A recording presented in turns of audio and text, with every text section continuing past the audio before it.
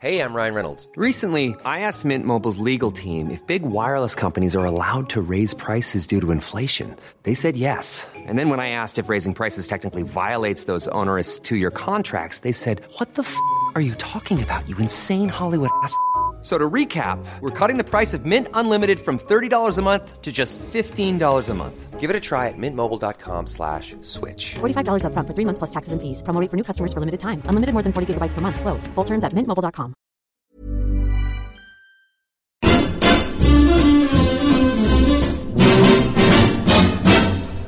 When the red robin comes bobbing along, there'll be no more sobbing when he starts throbbing his whole sweet song. Wake up, you sleepyhead, get up, get out of bed, cheer up, the sun is red, live, love and be happy. What if I be blue? Now I'm walking through fields of flowers. Rain may glisten, but still I listen for hours and hours. I'm just a kid again, doing what I did again, singing a song. When the red robin comes bobbing along.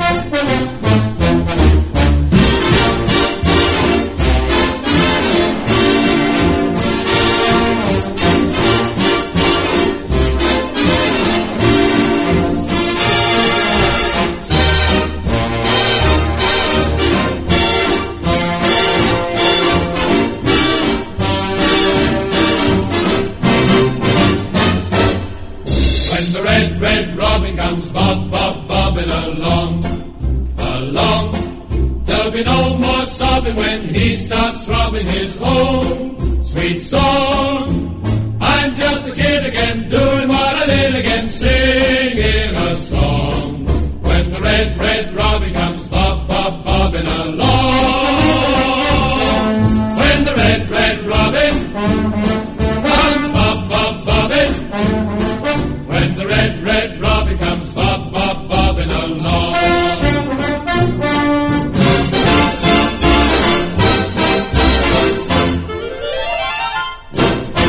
Talking about the Charlton Upbeats March and hearing from Paul Mortimer, Bob Boulder, Carl Lieber, Simon Webster and Darren Bent. I think tonight's show is going to remind us why Charlton is such a bloody brilliant club sometimes.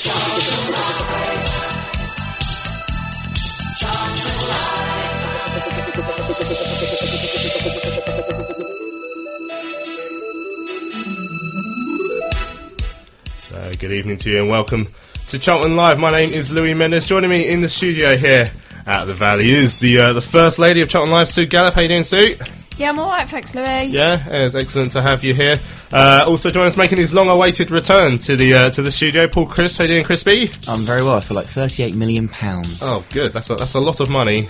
You're not worth that. Oh, okay. And Lewis, the cat. Hello. Did they ever call you that? No. They should. Quite. They should. Maybe you'll start it from today. now on. That's it. Now. Excellent. Right.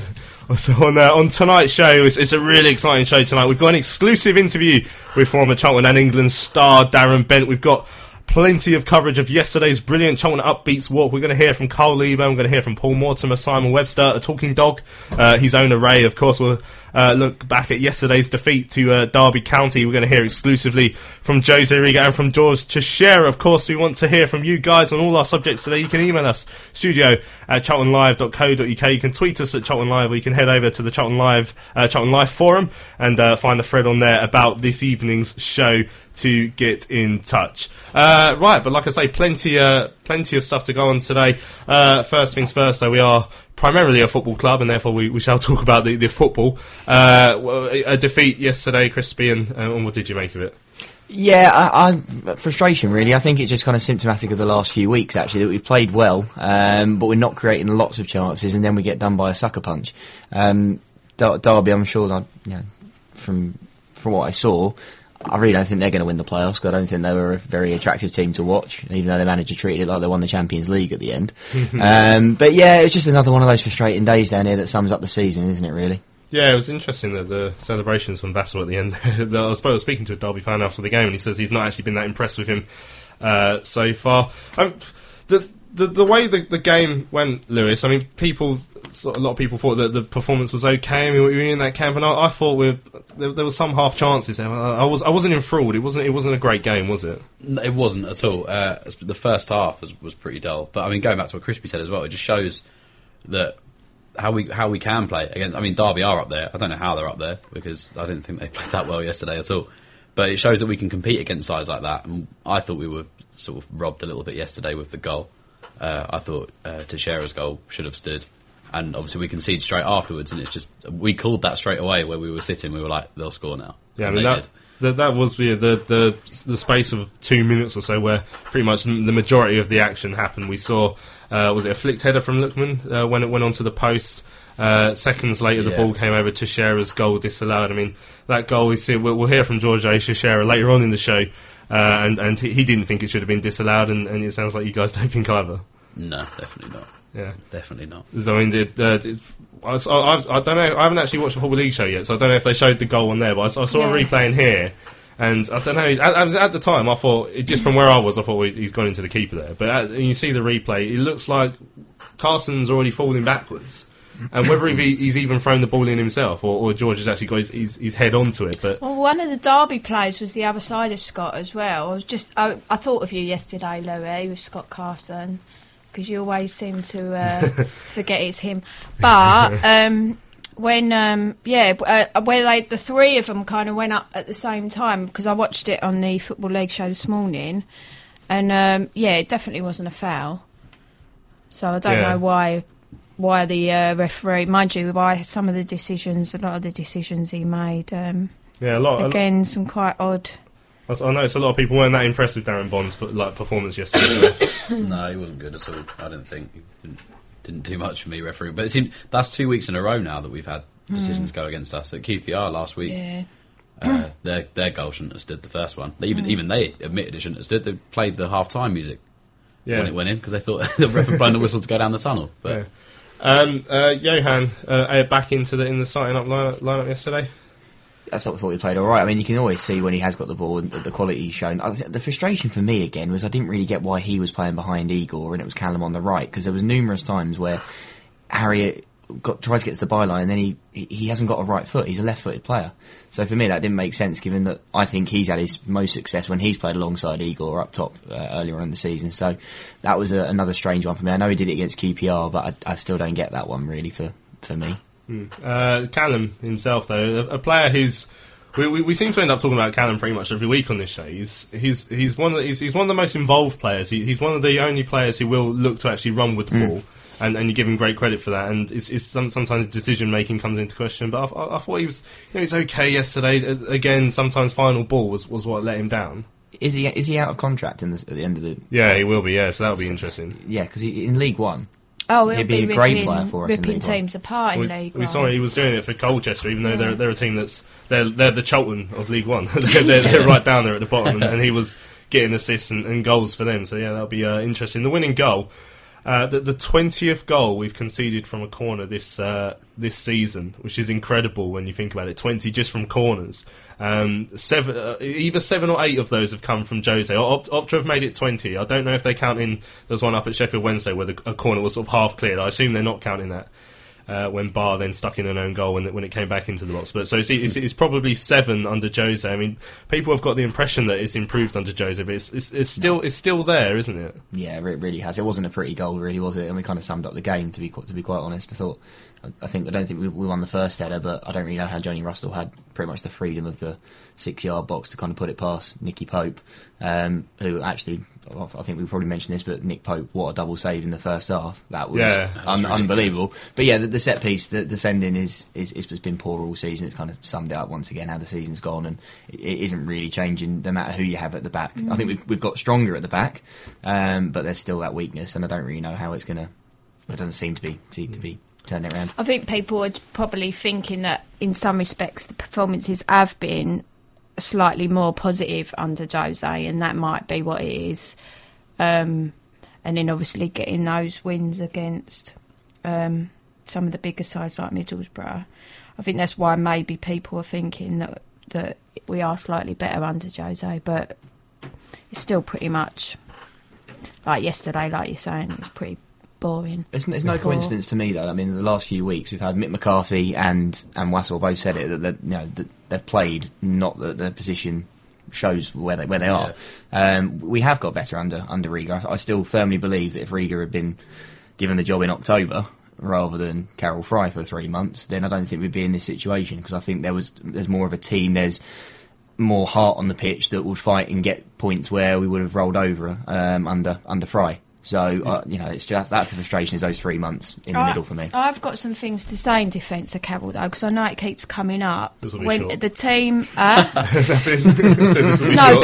the team, it keeps coming up, and I think it's really unfair that he inherited an unfit squad. He had a squad that was way too small. And don't forget, Jose's had the likes of Motta, Fanny, but numerous players have come in, and Carroll, and their confidence was at rock bottom. And I think in some respects they set him up to fail.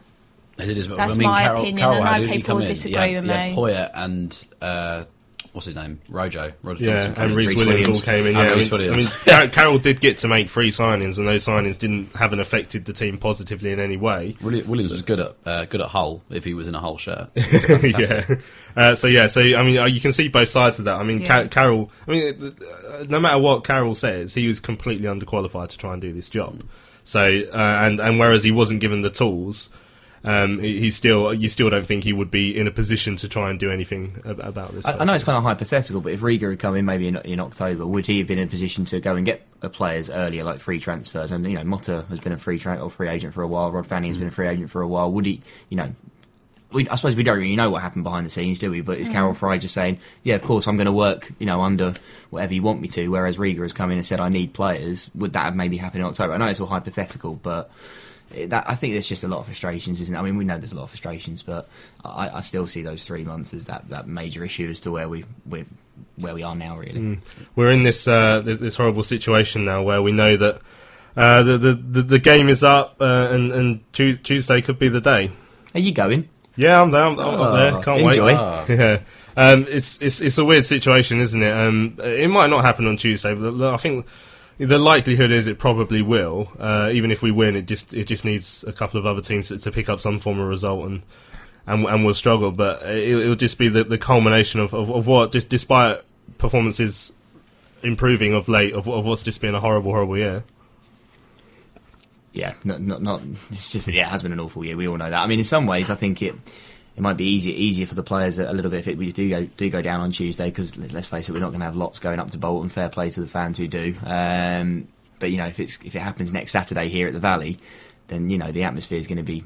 I don't know. It might be quite a nasty experience to have at the end. It'd be quite interesting, yeah. And I think we need to, again. We've talked about this in the past about the age of some of our players and how we need to think. Actually, if we've got any hope of keeping hold of some of our young talent, we need to continue supporting them, whatever the result is. Well, until the inevitable happens, really. But we need to still look after those boys because they are still so young. I mean, I had a massive disagreement with someone in the stands at QPR because they were slating Morgan Fox, and I didn't think he had that bad of a game at QPR. He's improved in recent weeks. Yeah, he has. But this guy was singing the Pyatt song about Morgan Fox being the reason that we're getting relegated, and I'd sort of just turned around and told him to shut up. Yeah. But I was just like, "Who would you play there?" And he went, "Holmes Dennis." I was like, "He's in Oldham." I was like, "Who would you play there?" Suck Young. He's sat there. Like, who would you play? And he obviously couldn't. Well, yeah, because he wasn't allowed to play at QPR anyway, was he? But I have the same. Where I sit, there are guys who just have got it in. I think some of our fans always pick a player to pick on, and theirs happens to be Morgan. And yesterday, I mean, I thought he'd done decent yesterday. I thought he played really well, and there was like one mistake that I saw, and straight away they was on his back. All the time he does well, they don't say a word. Not, "Oh, well," like I'm shouting, "Oh, well done," like all that sort of stuff. They don't open their mouths. As soon as he does one thing wrong, they're like, and I think at one point he kicked it out for a throw-in because he had no options, and they're like, "Oh, Morgan, get him off," and all this, and I just think, oh, just... He could play the game of his life and no one would ever vote for him to be man of the match. And that's quite sad. Because I think people do forget how young he is in this team. Yeah. How we've done this year and stuff. He's sort of taken all the grief, I feel, towards the players. Anyway, I don't see any player on that pitch who's had more grief than him this year. Exactly. And it's unfair, 'cause he's not that old. Made the most appearances as well. Yeah. Yeah, right. Let's hear from Jose Riga. He came in to speak to Terry after yesterday's game, and I don't normally sit in on those interviews, but I'd done everything I needed to do, so I just came and sat in and watched Terry do the interview. I've never seen Jose get this frustrated over a refereeing decision. I think it's all sort of coming home to him now. He knows that the race is run. So let's hear what Jose had to say when he spoke to Terry yesterday. Now joined post derby by Jose Riga and Jose. A little bit of deja vu here, as I've just mentioned to George. We play a top side, play well, and come away with nothing. Yeah. Again, I must say. Again, because I repeat from our last 3 games. Again, as you said, top side. We did very well. More than doing very well. We create a lot of opportunities, and of course, if we see the only point we got from those last 3 games, people who didn't see the game can expect that we were not really present in this through, but we were, and we compete very well. And again today, I think that of course we deserve more, and we deserve to take the lead in the game. That's also a clear situation that that have a lot of effects. I mean, on the final result. So, yeah. We have the pause, we have the goal, valid normally. And after that, certainly in the same moment, and because disappointed, because maybe just a lack of concentration, we concede. After that, we push, and we can make the difference. I mean, we can equalize, but that's the story. And yeah, I think that a neutral spectator will never think that we are in our position actually, and it cannot make a big difference between a team fighting for promotion or another one fighting for to avoid the relegation. So that's the story. We've had quite a few people over the last few games say pretty much exactly that. Even management of the opposition teams and opposition players have said, we can't believe you're down there, but of course we are. Do you think you mentioned the lack of concentration, do you think the disallowed goal had the bearing on that lack of concentration? Because I spoke to George, he couldn't understand why it wasn't given. We've seen replays, we still can't understand why it wasn't given. Sure not. Have you managed to speak to the referee about it, or? During the game, but at this moment I wasn't. I cannot see, of course, clearly. It's because when we came back in the dressing room after the game, I saw clearly that there was no foul. And it's not the first time, Remember the penalty we conceded against Bristol City, just to give an example. If we have to give this kind of penalty, I think we can give a lot, with each corner at least, or each free kick. So again, I think that people think it's quite normal that Charlton lose those games, but no, it's not normal. We compete. We are equivalent, even sometimes much better. So, of course, it's coming from a big frustration. And after that, you have this in mind. It's not easy to stay in the concentration, because you see how difficult how difficult it is to score and to take the lead against this kind of team. We did it. So, yeah, certainly there is a lot in the goal we concede about the one that were not allowed. And is the sense of frustration echoed in the changing room with the players? Are they angry and upset that their efforts go unrewarded because of incidents like that? I mean, there were a few strange decisions today generally, but that one was the key one. Sure.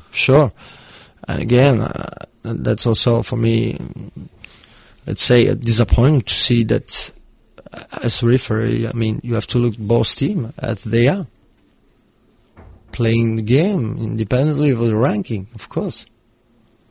I don't want to say nothing about the referee in general, because I don't have to complain. And I think, they are all honest, loyal. They want to do their job as I do my job in the right way. But, when it happened 1 time, 2 times, yeah, it's too much. And certainly in our situation, we don't need that.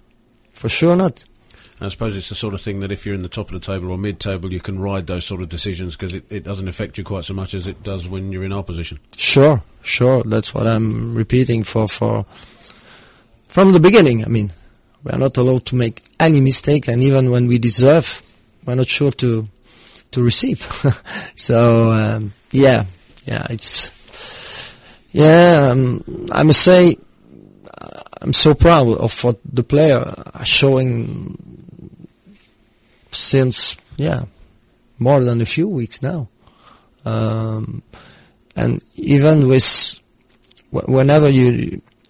when you know some kind of situation, big frustrated situation in Ipswich, in QPR, and you are able to compete again against Derby. And of course, everybody was aware of the fixtures and the big team that we have to face. We are still to face. But I'm very proud of what the player show, not only through the passion, through the will, through the commitment, but through the way we play.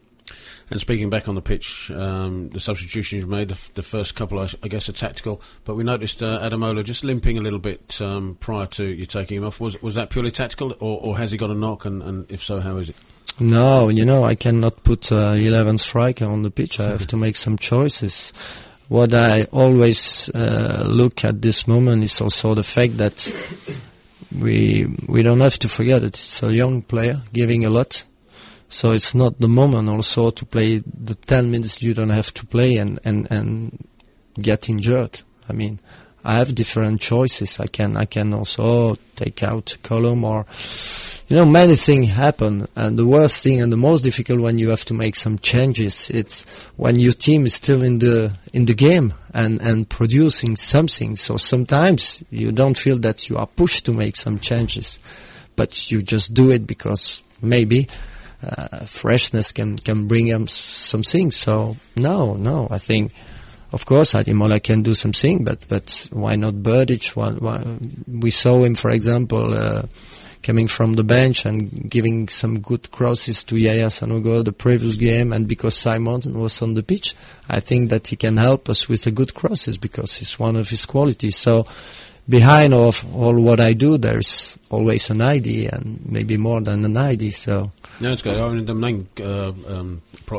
main issue for that was that Ademola is good to go and still fit for selection coming forward, which is the most important thing for us. I think so. We have to also to preserve. It's a young player. He show a lot. He knows that the way is still long because being completely professional, knowing exactly what he has to do.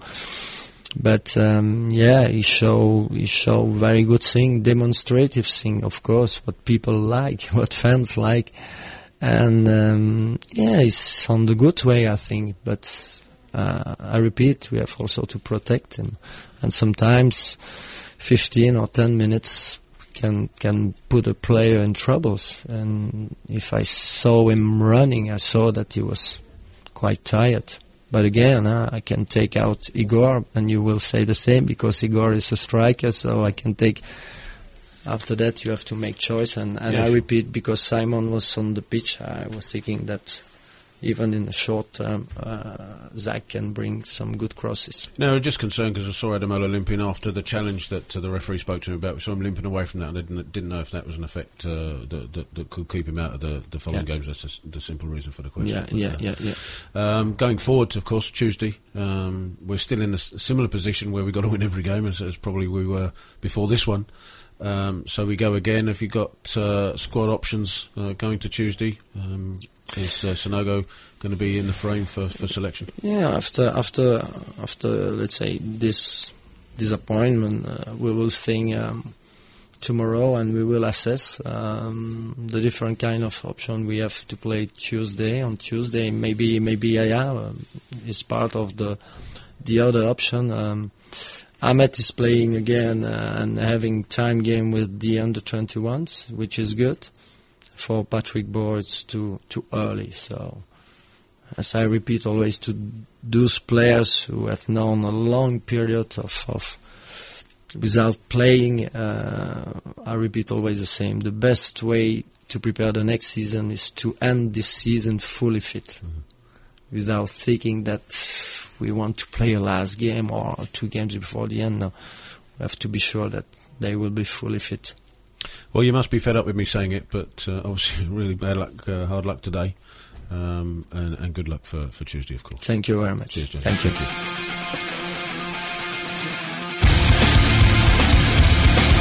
What do you think about a shot? No, he tees up Lookman into the penalty area, and there's number 4! Ademola Lookman back in the team, back on the pitch and back on the score sheet.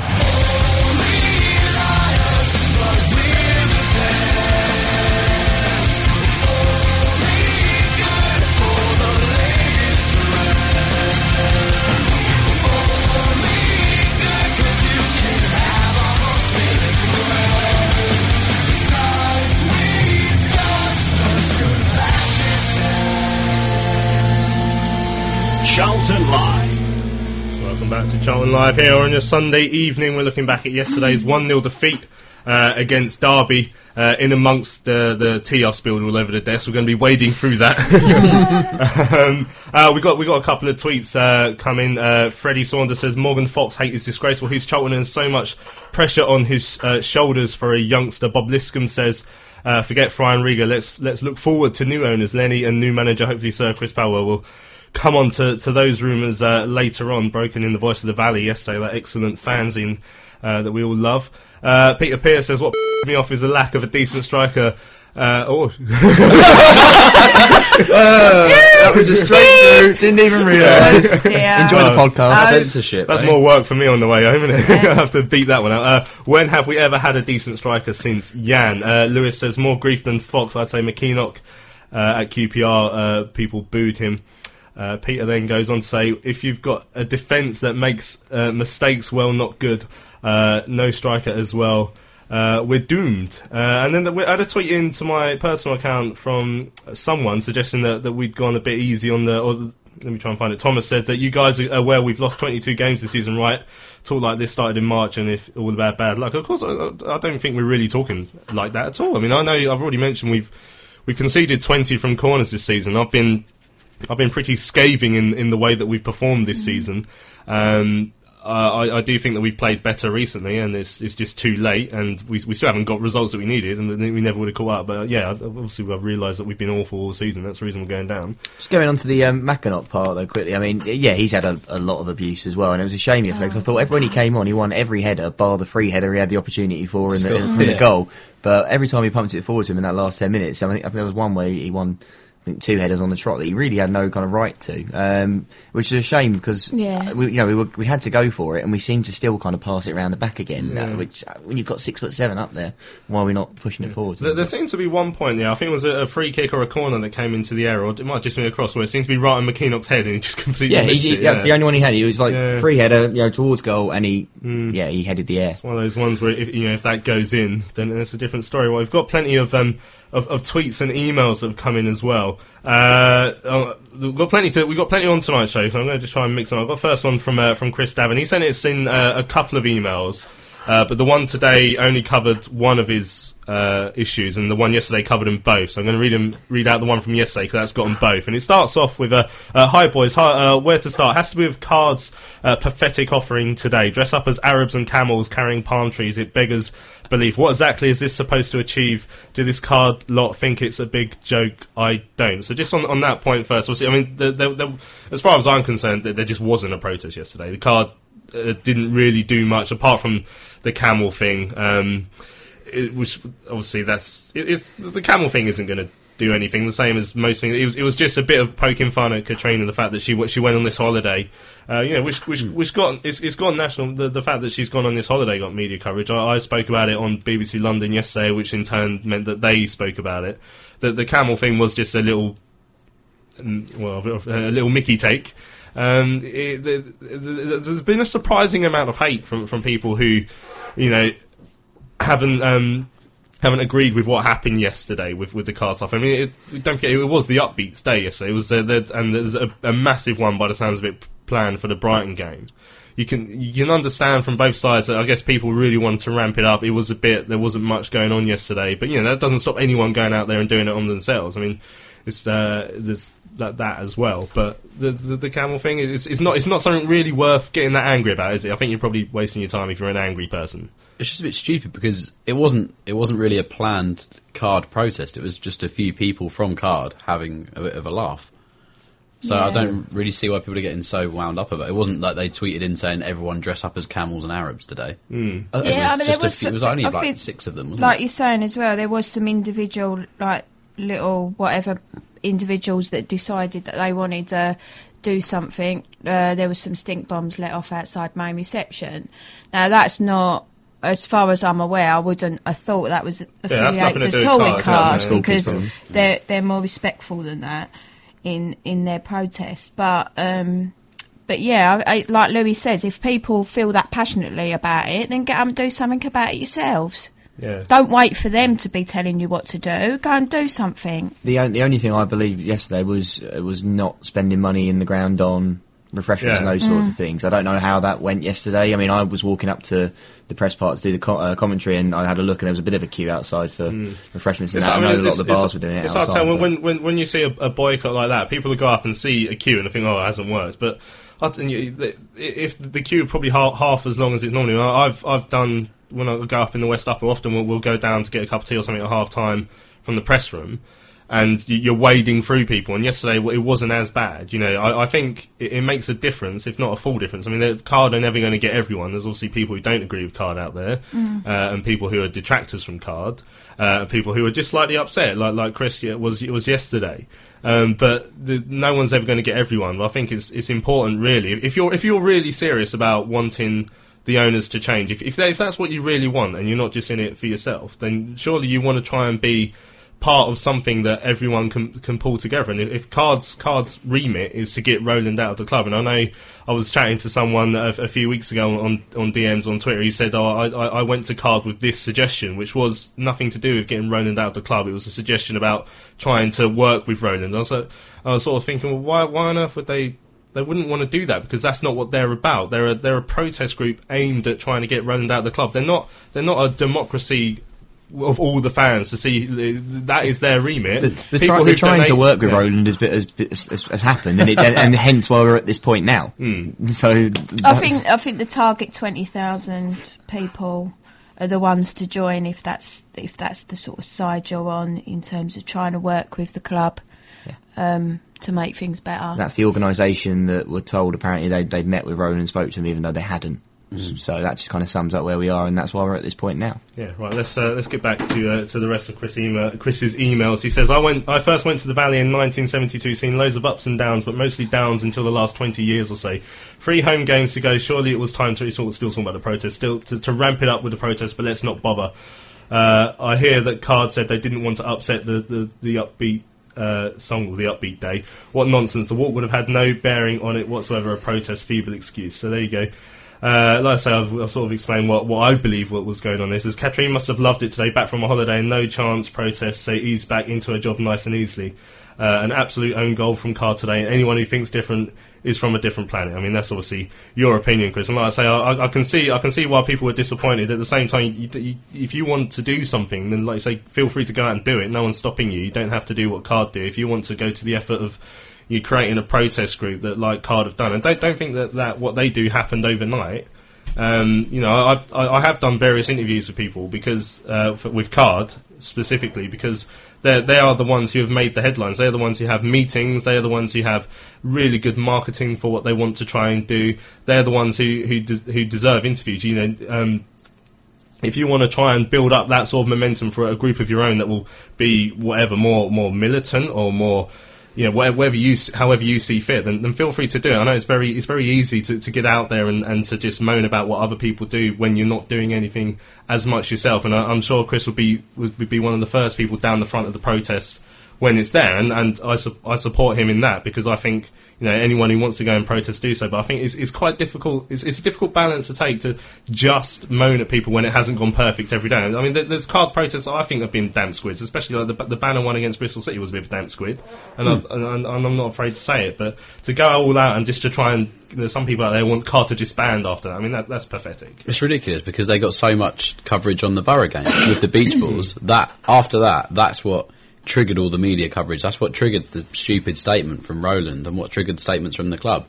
So I don't see how people can knock them after 1 week. And I think the thing about no chance, there were chants all the way through the game. So I don't think, again, Chris, I'm not sure where you sit, but I sit in the lower west and I could hear them clearly coming from the north upper. And also, we have to respect the upbeats. We're a club that's really proud of the community setup we've got and the hard work that's gone into working with these young people that have got Down syndrome. So why would we create an atmosphere that wasn't a celebration of what the club's achieved through that work? Yeah. And not only that, when people have got difficulties like that, you don't want that horrible atmosphere for them. You want them to enjoy their day and it not to be about people being angry and like if they get abusive or whatever. So that would be what I would say about the upbeat side. Mike Tyson says on Twitter, he said, who paid for the camel outfits then us? And obviously I understand that the camel outfits came out of the from what I read on I think it was from Rickofold on the forum, so that it did come out of the card fund. I mean, obviously once you've donated to card, you're sort of agreeing that it's up to them what they spend their money on. And you can give them ideas. There's plenty of ways you can give them ideas if you if you've donated, Mike, and feel like you want to give them some sort of idea, then I'm sure you can go to them and they'll try and listen to you. You know, all their ideas get debated and whatnot. It was a very, very relatively minor cost for them. And I just do not see what good can possibly come out of like picking apart every single thing they do as if it's the end of the world. I mean, we're all together against Roland. There's some people out there who are just completely trying to stir it because they have personal indifferences with perhaps Rick. I mean, Rick's a character a lot of people don't get on with. I don't really know him. I spoke to him about 3 times, but you understand a lot of people find that Rick rubs you up the wrong way. But I'll tell you what he's bloody good at, and that is what their card are trying to do now. I think the other thing with card, obviously I'm not involved with any of it, but I think the thing with card is they're going very much on a scheme that is respected. It doesn't lower to abuse or things that are going to harm people. So if that's what you want, then set your own thing up, because that ain't what card's about. Yeah. Business Now tweets in saying, we really need to push hard now to get Roland Murray and Mayer out. Yesterday was about the upbeats. Peter Pearce says, nothing wrong with card so long as those who don't want card are listened to as well. And that's true. Like I say, I mean, those who don't want card are listened to on this show. They'll be listened to by the club, probably more so than card. Card themselves, they're a protest group against Roland Duchâtelet. They're not going to wait. They're not waiting for someone to come in and say, I like Roland, and they're going to go, oh, you like Roland, all right, 50% of us like Roland now. They're not going to do that. They're a protest group. You need to understand they're not the government. You can't vote for them. You know, that's what it is. And I think, you know, there's people out there who are trying to make this into something that it isn't, or even try and make it about themselves because they don't like people like Rick. And I keep saying Rick because I assume that he's always the one that gets named. You know, like I say, I don't know Rick that well. I spoke to him about 3 or 4 times, and when I chuck over my £2 for his Voice of the Valley fanzine. Right, let's have a. Oh, did we get all the way through Chris's email? Sorry. No. No, right, there's more of it then. Right, on to the game now. It says, as for the game, usual fare of late, lot of huff and puff, little quality, go goal down, and that was really it. Derby were no great shakes, but didn't need to be. As for Riga, useless as ever, Motta for Solly when chasing the game, really. Bergditch on for Lookman, no sign of Jacko. I'd happily show Riga the door. If this regime stays, bring the bloke from Hungary who can't speak English would be a laugh.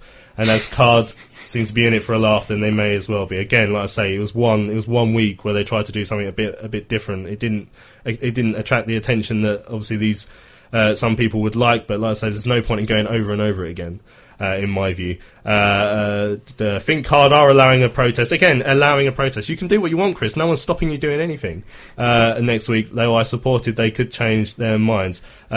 Too many egos involved for me amongst them, and if today is the best they can do, then they don't bother. Well, clearly the best they can do is the things we've seen all season. They've garnered massive national coverage. I mean, again, I really think that this is a bit out of order. They all took days off to go to the sponsors' day and that's people's livelihood. That's them taking days off work out of their own annual leave to support the club. I don't see how people can criticise that. He says, whilst I urge fans not to give Roland any cash, I'd urge you not to give Card any either, as they can't be trusted to spend it wisely. And like I say, Chris, I have to admit, I don't agree with the majority of that, because Card are the only people who've done anything positive at all in terms of getting fair, and I think slagging them off amongst the Charlton, just a handful of Charlton fans, I think is a real shame. So. I think a part of it as well, just sitting here thinking about this, that if we keep doing these big things every game, if Card keep doing that, then do we run the risk of losing sympathy from the football family?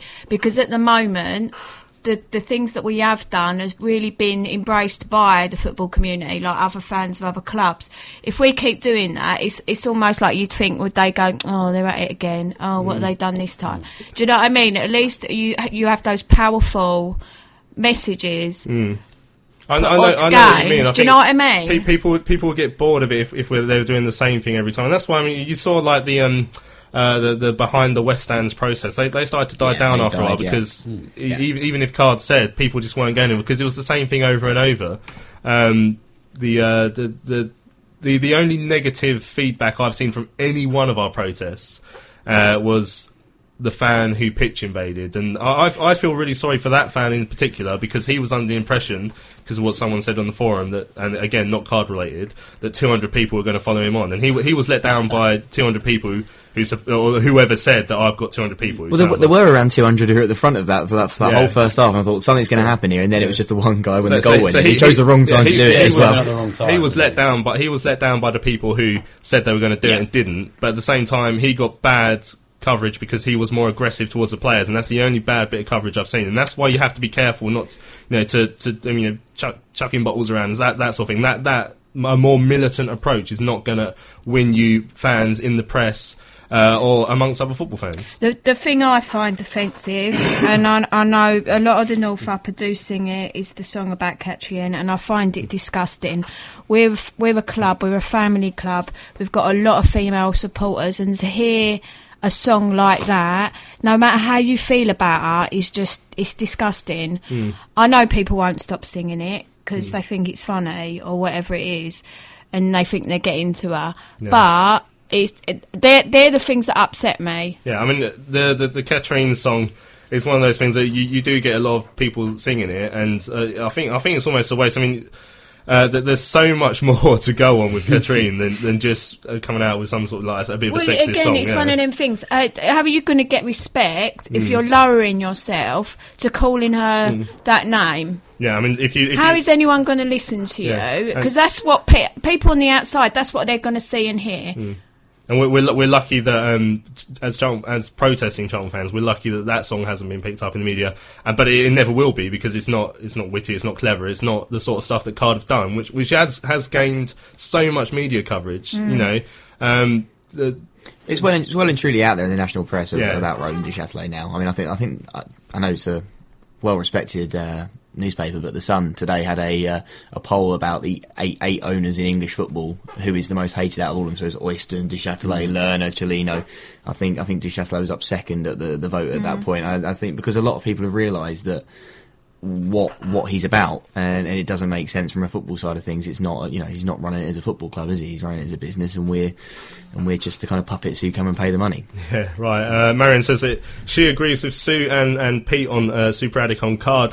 Brian Haynes says that he likes Angry Louis. I've turned green, I'll take my shirt off. Ray Bates, a new character. Yeah, Ray Bates, who we're going to hear from later on in the show, says yesterday was the upbeats day. No scarves, shirts, etc. on the walk in terms of Cardiff. Says get yourselves down to Sparrows Lane and meet them, and you'll see why. And we'll hear why later in the show, because we're going to speak to Ray. He's got a dog called Bailey who's exceptionally well trained. He doesn't mind kids patting him and going, playing around with him. He's really genteel, and so he's really well trained, and he goes and visits the upbeats. He's like their sort of unofficial mascot now. You have to tell me, Ray, but I'm pretty sure it was named after Nicky Bailey as well. Yeah, it was. Yeah. So also, sadly, the dog's not very good at penalties. It's a big German Shepherd Kicks dog. it into Ray's head. Yeah. And we'll hear from Ray and his dog later on in the show. We're also going to hear from Darren Bent is coming up.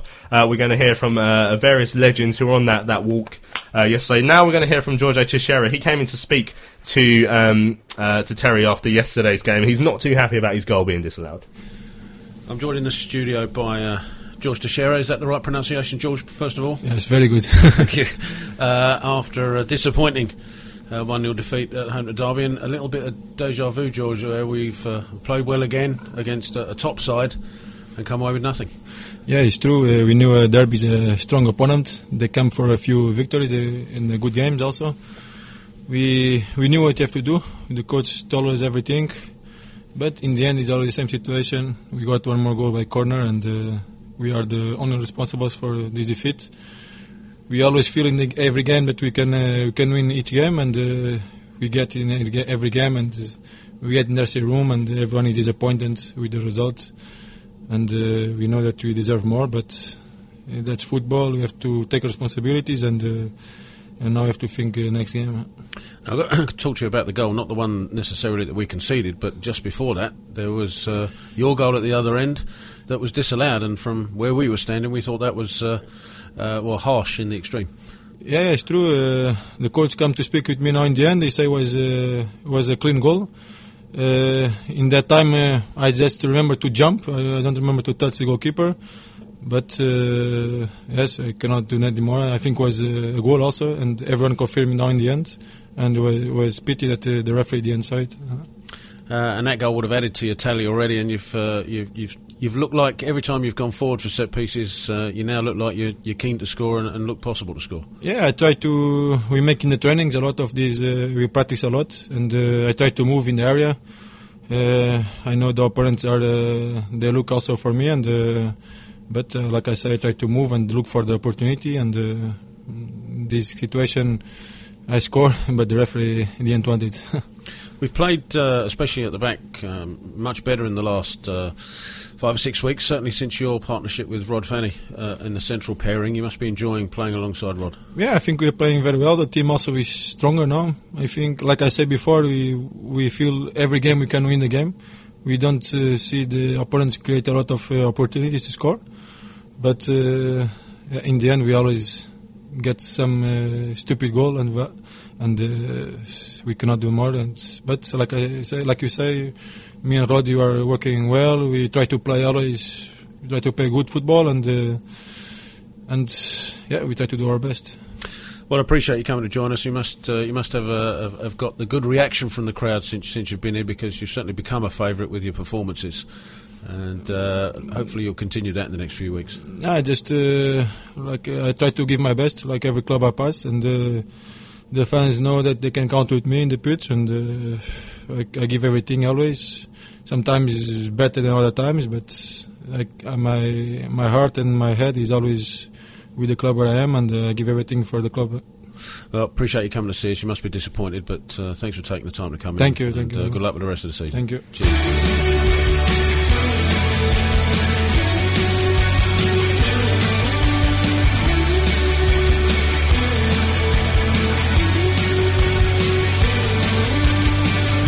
Cousins, lovely ball into the path of Goodmanson. Can he take his man on? He does. He's trying to be pulled back, but he's in the area. The ball across the Benicali, and there's a goal. Charlton have the lead again. Super work, firstly from Henderson to roll it out to Cousins, who did a pinpoint pass into the path of Goodmanson, and instead of Goodmanson going on his own, a slide rule ball across the penalty area, picked out Benicali, who buried his chance, and Charlton are 2-1 up.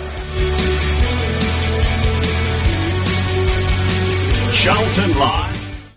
Welcome back, Charlton Live here on your Sunday evening. Right, I'm going to hop back onto the email. So, did you get into the email, Sue? Yeah. Yeah. Do you want to do the one from Nicola at the top? We'll start off with that one. Or do you want me to do that and you go for you get ready for the next one? I'm going I'm in it. All right.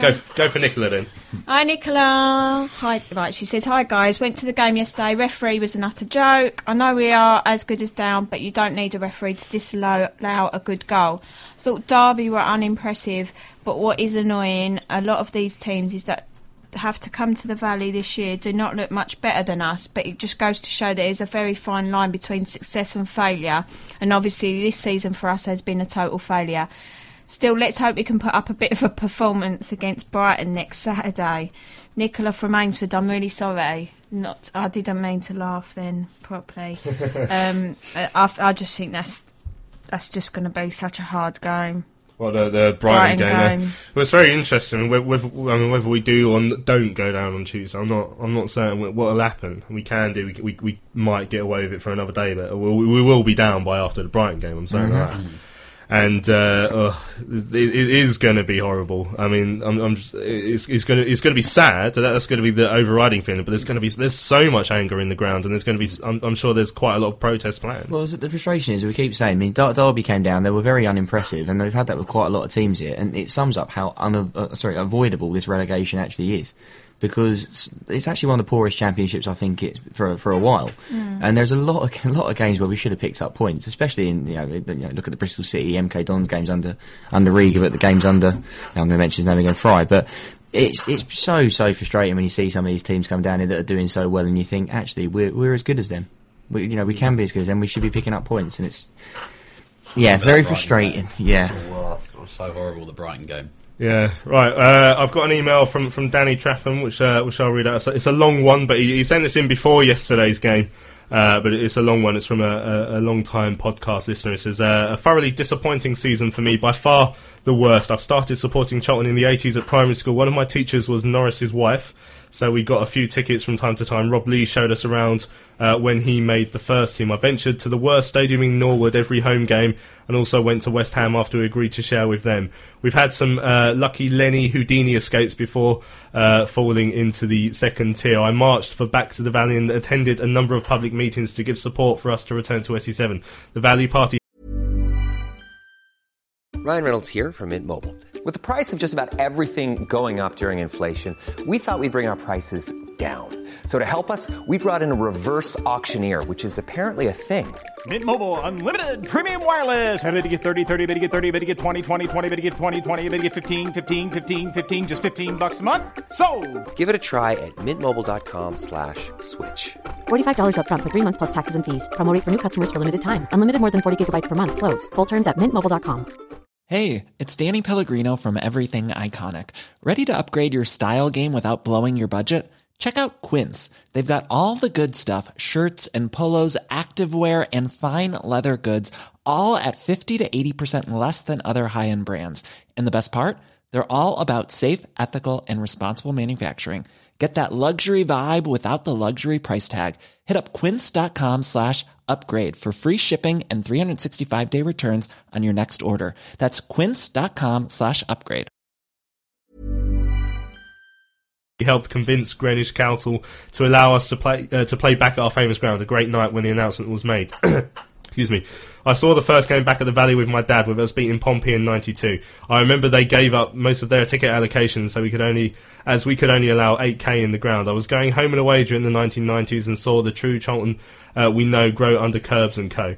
One of the best days of my life was watching us gain promotion at Wembley and enjoying the Premier League years during the 2000s. Before I emigrated to Australia, I saw Curbs get an ovation at his last game, something I'm sure that doesn't happen regularly in football. Being an expat, he's out in Australia, has its pros and cons. Lots of pros, bringing my family up in Australia. The cons, not being able to attend home and away games. If I'm lucky to get to see a few live games on TV, or I have to listen to the commentary, one of the things I sorely miss. Over the Christmas period, I managed to take my wife and girls to their first game at the Valley. We lost against Wolves, excuse me, but they know the worst of Valley Floyd Road and enjoy the day out. Charlton is in my blood. The team will always be part of me. This regime has no idea how to run a football club and, most importantly, communicate with us fans. It pains me to see what this regime is doing. If it was a proper business, the leadership team would have been removed a year ago. The worst kind of leader, in my opinion, is an arrogant one who doesn't listen. I'm not sure when or how this regime will end, but I feel if he was in a relationship, I'd be getting divorced. Like many fans, sometimes you have to do the right thing and make a stand. We have all choices to make during the summer, to buy or not to buy a season ticket or even attend games or sign up to Charlton Player, etc. I don't have all the answers, but one thing I do know is that Roland and co have to go. Then we can start again, bringing experience back into our club. He says, cheers from Daniel Trafford, aged 41 and 3/4. P.S. I'm an avid Charlton Live podcast listener. Keep up the good work. Thanks for your email, Danny. That's it's interesting that we talk about passion of the fan base, and there's fans who live all the way down under in Australia, and they still feel the same. I couldn't have put that better myself, really. That's a brilliant email. It's a fair point with the whole kind of to buy or not to buy. I mean, I don't know, Lewis, or what you're kind of planning. I've renewed already. See, I'm at that point where I haven't done it yet. I probably will, because I can't help but love coming down here and supporting my team. And I go down with my dad and my brother and have a drink, and I enjoy the day. But there is that part of you that kind of goes, I really don't want to put any money in the pockets of this regime at this moment in time. So it's a real difficult summer, I think, for everyone, unless things change. Yeah, right. MICFC says, my daughter Ellie just said that she wants Roland out to stop her brother singing the songs around the house. So obviously someone's had enough of the protest, the songs. Have you got another email lined up, Sue? Yeah, do you want me to read Mark? Yeah, that's cool, Yep. Evening, folks. Firstly, can I start with a plea to the Upper North guys? Please stop trying to throw things onto the pitch. It's not great sitting behind the goal being pelted with sweets, sprouts and coins. I've seen quite a bit recently. If you want to throw money, write a cheque and make it payable to me before you launch it. Thought he made Derby look average, and like everyone else, I can't understand the non-allowance of a goal. But after the ref fell for Tom Daly-Ince's dive with relish, just knew what we would get from him. When you see some of the teams who have avoided relegation this season, it is heartbreaking, as we could have done so much better. Playing Derby always seems like watching X Factor or Britain's Got Talent, as they seem to do a selection of other teams' hits, recognising at least 5 you associate with other teams, and I'm surprised I didn't hear them singing a version of Valley Floyd Road. It's only because Forrest sing that. Best thing about yesterday, seeing the upbeats, the joy these guys show always brings me, a big, ugly, hard-boiled chef, to tears. That's why we go on trying to protect our club from disappearing. Cheers, Mark. P.S. Any preference for cake? Ooh, yeah, because he's bringing in cake for us. I don't know, I like all cake, Mark. You're the chef, anything you cook, anything Mark, you want, yeah. sorted. Right. Had some tweets in from Tom Roper, who was the one who said earlier on that we were making it sound like it was only luck in the last 3 months. Well, like I say, personally, I know it's not bad luck that we're going down. I know it's a systematic, dreadful running of this club.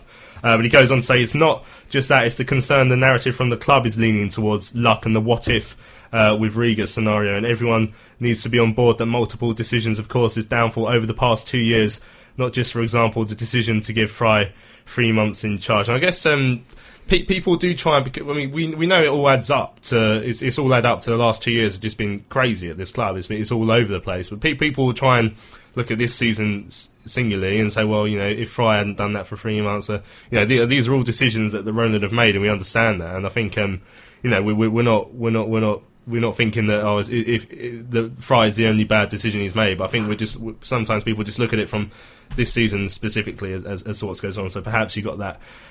Thomas, he then carries on to say, didn't want to upstage the upbeats yesterday, but Mayor Holiday was timed to relevant, so stage fancy dress to poke fun. It was simple. Please tell Chris that donations are to cause of ideas. You can't then ask for your money back when it's not. When you don't like how it's displayed. So it's sort of replying to Chris Davin's email, earlier in the show. Right, Business Now says, great email from the Aussie expat Danny. As a fan since 1966, I've shared most of the moments he mentioned. And then MICFC says his daughter says she says that all footballers are cheats, and she hasn't been for a few years. Card need her anger. She's embarrassed now. Right, excuse me. Right. Yesterday, we were very lucky to have Darren Bent agree to come and speak to me. I was hanging around in the tunnel, and I caught Darren Bent, and I've been loiters. Yeah, loiters. I was really hoping that Darren would come and speak to us So this is a brilliant interview with Darren Bent. He understands the state of the club. He understands Charlton fans better than a lot of ex-players will. So this is the truly wonderful Darren Bent. Joined in the tunnel here at the Valley by Darren Bent. Darren, you didn't get on today, but your first return to the Valley as a player. What did it mean to you to come back here? Yeah, it was fantastic. I mean, I've not been back here for a long time, but I always look out for the club's results, and I've obviously got fond memories of here, and it's a club that obviously is quite dear to my heart. So it's just disappointing to see how it's turned out for them at the moment. But hopefully they'll be back. They're a big club, and as I said, I hope they'll be back soon. The way things have gone for you personally, I guess Charlton really was a big stepping stone in your career. Oh, it was massive. Like, obviously them and Ipswich. I mean, Ipswich first, and then obviously Charlton. With Alan Kirbysh, he came and got me out of the Championship and gave me the opportunity in the Premier League. And as I said, it is a club that's really, really dear to my heart. And as I said, I hope they'll be back. I'd love to come back here in some capacity at some stage, but who knows. But as I said, they're a big enough club. We've got great support, so you can see how much it means to the supporters with what's going on at the moment. So as I said, hopefully they'll be back. Yeah, I remember after the game at Pride Park last season, seeing you going over and applauding the Charlton fans. Do you have a good connection with them still? Yeah, I do. Yeah, every time I see them, I'll see a lot about, and I'll have a conversation with them. But as I said, the Charlton fans were fantastic for me. You know what I mean? Especially when I was down here, especially at the Championship, they gave me a chance, got right behind me, and as I said, whenever I've played against them, I mean, it's the first time I've been back here, but whenever we play against them, I always try and go over there, give them a clap, and just have to show my appreciation. From a Derby point of view, a very good chance of going out through the playoffs. How do you see the rest of this season playing out? Who knows? I mean, we just got to keep winning games. That's all we can do. We're playing really well at the moment, managing to get results, and I said that's all we can do. I mean, the main thing is we concentrate on ourselves. I know a lot of teams around us are picking up results, but the main thing is we concentrate on ourselves and keep winning for us. Yeah, and as an outsider, difficult to see what Charlton are going through at this moment? Yeah, it's horrible. I mean, the club seems completely different from when, obviously, people like Richard Mills was the chairman, and Peter Vardy, people like that. It seems like a completely different place, but as I said, that the fans care enough about the club that they'll be the ones that will be able to get it back, and as I said, hopefully one day they'll be back, and they're a big enough club too, and I said I wish them all the best. Darren, thanks so much for joining us. No problem. So am I still waiting for this world to stop hating? Can't find a good reason, can't find hope to believe in. Graham Grant, can he get across into the middle? He can. There's Cousins to the far post. Yeah! Come on! With a goal in the 96th minute. Charlton Live. Welcome back to Charlton Live here on a Sunday evening. We're going to talk about the Upbeats March coming up soon, and also let you know about a charity auction which we've started over on the Charlton Live forum. We've been donated something into the studio. It's been sat here for a few weeks, and we were waiting for the right time to stick it up for auction. It's going to be up for the Upbeats. It's a signed, framed Premier League era shirt with some big names though. Chris Powell's on there, Dean Kiley's on there. I think Curbs is probably on there. All the big names are on there. Yeah. So I'll tweet out a link to that. It's a charity auction which we're doing on the Charlton Live forum. On that forum, Rudders22 says definitely a legit goal, talking about Teixeira's disallowed goal. The ref and the lino missed two blatant penalties. Was it Diarra that walking into the box had his shirt pulled, but credit he stayed on his feet before the ball went out for the corner leading to the disallowed goal? There was a player behind Fox pulling his shirt round his neck. So I mean, I have to admit I didn't notice that. So I don't know if there was a bit of pulling and shoving going on. Did you guys notice anything like that? I don't know, I'm just trying to think now. I mean, I think it was a bit of a niggly game in general, wasn't it? There was a bit of, I mean, who was it that got into a bit of a tear-up? That was Fox and Christie, wasn't it? Yeah. Yeah, okay. Mike Tyson says, all this dissing of the Upper North fans today on the show, they are the hardcore. Without them, there is no atmosphere whatsoever. And there's no... I think it's mainly we were talking about the Katrine song, which some of us don't agree with because it is a bit sexist, and then there was an email. But I think generally understand that the North Upper is where a lot of singing comes from. We've got nothing against that. Ray Bates has sent a really personal jam to you. I'll leave you to deal with that one. NYCFC said, I tried to vote for Roger Johnson Player of the Year and they didn't take me seriously. Funny that. Sue, back on the emails, please. Got an email from Steve, 23715. Hello, chaps. In the most annoying and I can't say that word. Can you say it? Where is that? In my finest South London accent. What's that? Oh, there you go. Sycophantically. Sycophantically, Yeah, Steve Right Way Possible, love the show. On Saturday's protest, I've backed Cards' important hard work this season, but the whole holiday business was an embarrassment. To my mind, the closer we get to the relegation date, the more angry the protests need to be. That said, the concessions boycott seemed a success. Here's an interesting question, I think. Who do we want to see leave in the summer for their own good? I see people on Twitter begging Johan to stay, and it's kind of obvious he won't. But even if he hit his head and decided to stick around, it wouldn't be fair on the man. What are your thoughts? Now, I know me and Louis talked about this off air, that we were going to speak on the show possibly tonight, probably more in the future, about what the team might look like next season in League One, who we would want to stay and who can toddle off. I think we could probably do, because we're slightly tight on time this week, and I think we'll have a couple of shows at the end of the week to talk about players that will leave. But just tell everyone about the conversations, Sue, that you overheard. I think, I overheard a conversation yesterday, and I did find it slightly embarrassing. Everybody knows I am rose-tinted, so I will look at positives in everything. But I witnessed a fan talking to Naby Sarr yesterday, and basically saying that he felt that he should stay next season. He's a fantastic player. He's one of the best players we've got. He'll do a really good job in League One next season. And I don't know, I just felt really embarrassed for the guy because he was clearly wasted. Well, it just, cause the sad thing about it was he seemed really genuine when he was saying it as well, and I don't know whether he was doing it because he wanted to sort of get in with him or what it was, but I mean, Naby didn't say a word. He just kept looking down like, okay. Whether that was because he doesn't understand English very well or what it was, but or sarcasm. But he wasn't being sarcastic. And I don't know. Like, I'm all for like praising players up and giving them that confidence, but just to have that, it just seemed really random to me. And again, I apologise if the man in question is listening, because that's your own thought. But I know the shows that I've been part of when Naby has been discussed, it's not always been that positive. No. Yeah, we did see a bit of potential.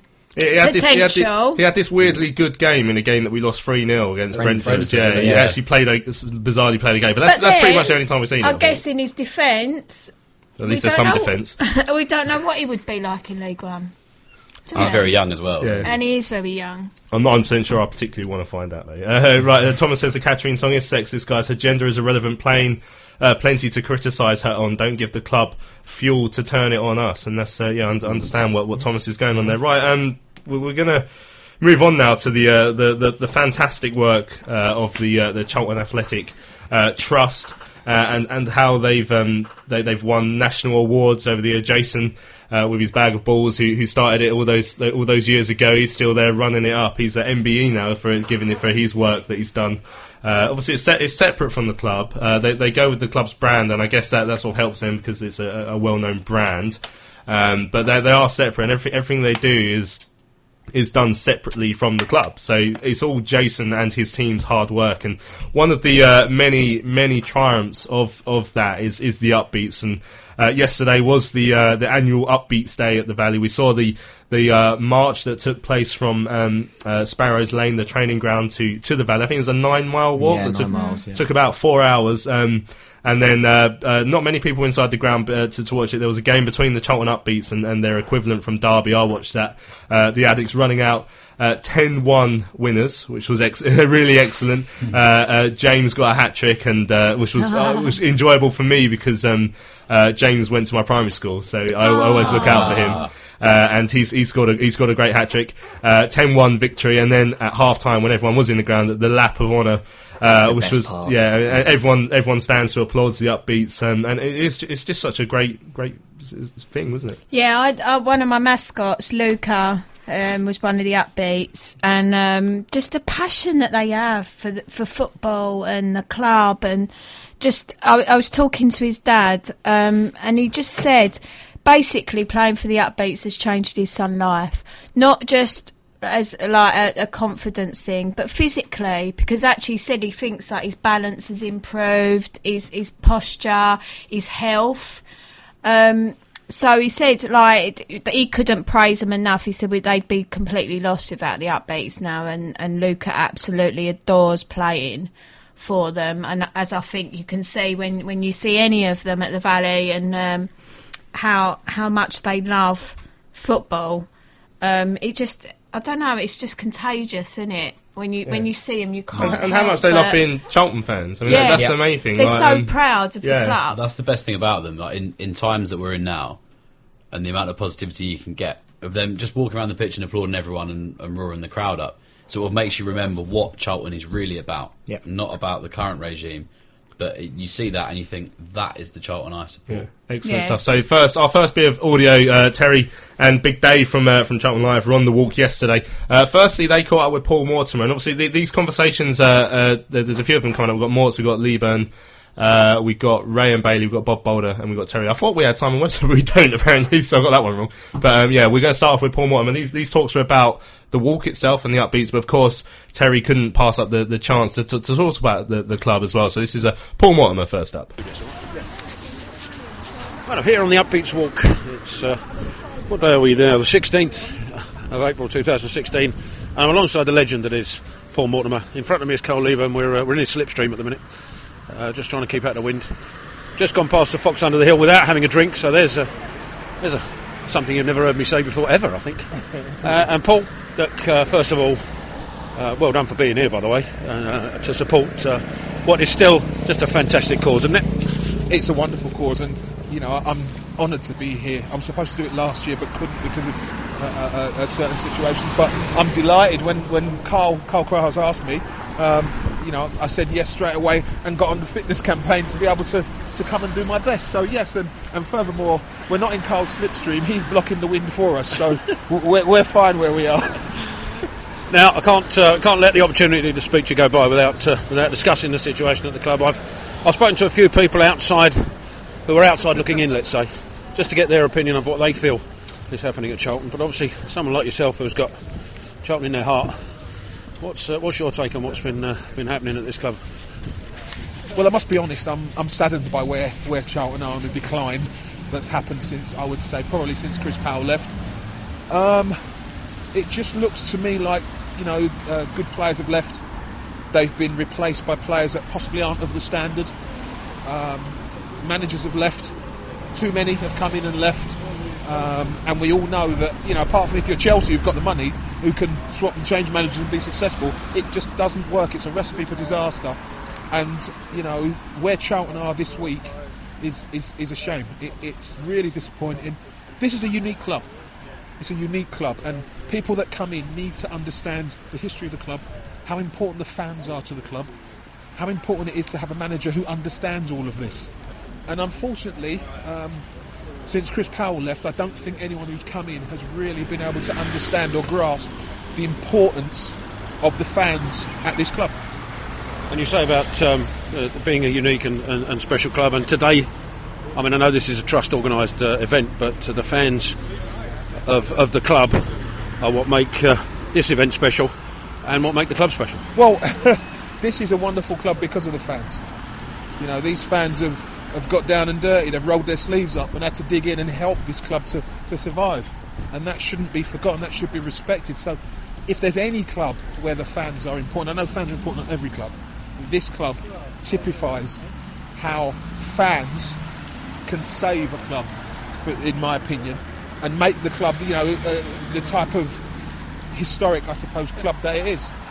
Now, as I say, you are now on the outside looking in a little bit, although you've kept close connection with us. Yeah. You've also been down to commentate on a few games. Yeah. Both home and away. Yeah.